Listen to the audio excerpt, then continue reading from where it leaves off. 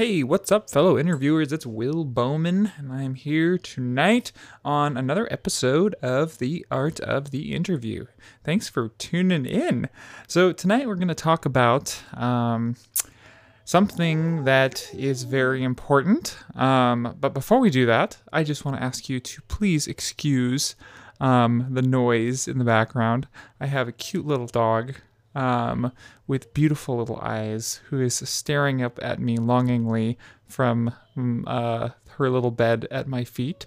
And she, I think, wants to go downstairs and go out, so she might start making some noise during this episode. And then my wife is downstairs doing her workout. But as if many of you, I'm sure, understand, this is the life of trying to do things in the world. Sometimes things are a little bit noisy, so I'm sure you'll forgive a little bit of background noise for this particular episode.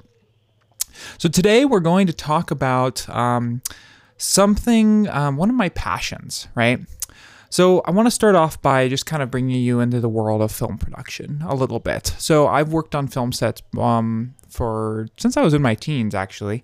And one of the things that you very quickly realize is that there is a huge amount of delegation of responsibility, right? It's a huge amount of delegation of responsibility. You have a person for everything, and rightly so. There's a million different jobs, and they're all extremely specialized, right?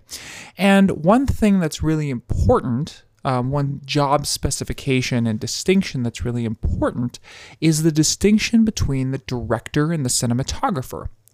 Now, the director, let me start with the cinematographer. His or her focus is on what happens in camera, what happens on the screen, how it looks, how it sounds, how the blocking is done, how people move in the camera screen. This is all ultimately under the jurisdiction of the cinematographer. The director works with the cinematographer, but the cinematographer is the first person that focuses on that. Now, that said, the director, his primary responsibility is actors. His or her primary responsibility is to actors.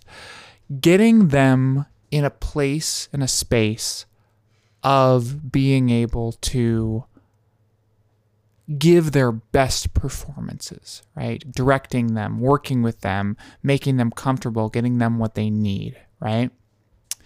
And that's a really important role, right? Because actors need to be able to have someone to work with, to be able to give the performances that they want to give. That's just sort of a given, right?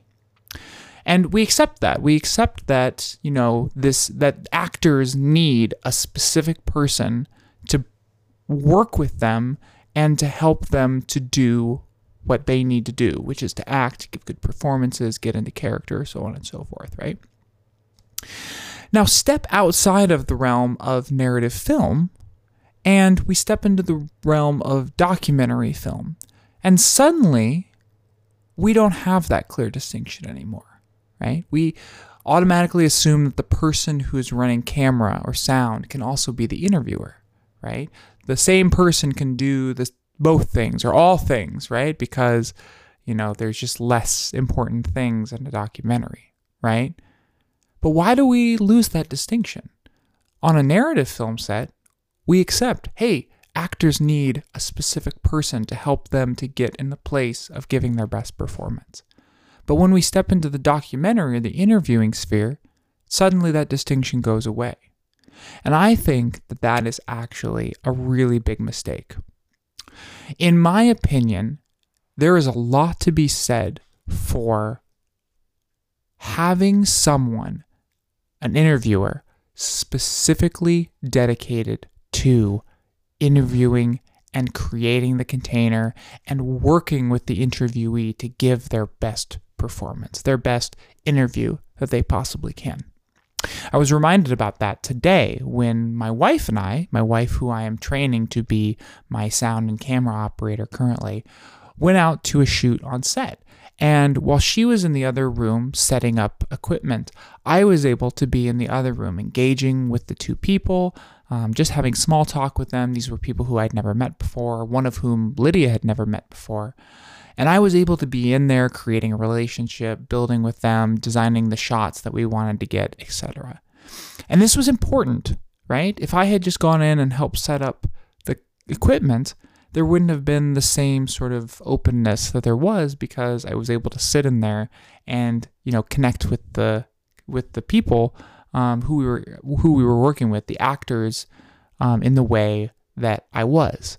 I was able to fill that director role, and that was really helpful in the process of everybody loosening up and getting into their sort of loosest self for the actual production process.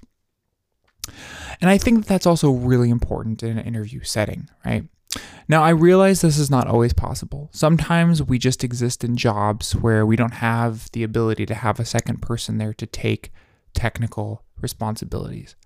But if it is a possibility, I would encourage you to take advantage of it and to find someone who you trust to bring with you on interviews so that you can really focus in on creating that container, on just being present with the person. Because here's what happens if you're not like that, right? You're in the middle of an interview, right? And this has happened to me so many times. You're in the middle of an interview and you're talking to the person. And in the back of your brain, you're constantly worrying, is the camera recording? What about the microphone? What about the audio recorder? What about camera 2? Did I set it to do this? Did I reformat that card? Oh shoot, what if I did this, right? And these are all little things that are taking you out of presence with the person who you're interviewing. The thing that's the most important for you to be, which is present with that person, this technical stuff is taking you out of. So again, I realize it's not always possible to have someone who is your dedicated tech, camera, audio recorder with you so that you can really focus in on the job that you're supposed to be doing. Daisy agrees. But if you do have that opportunity, I encourage you to take advantage of it. Or maybe just bring an intern with you on set sometime. Help them get the camera set up and then tell them, this is what to watch. Make sure this red light stays on. Make sure that little thing doesn't hit, make sure that little line doesn't peak and the audio sounds good.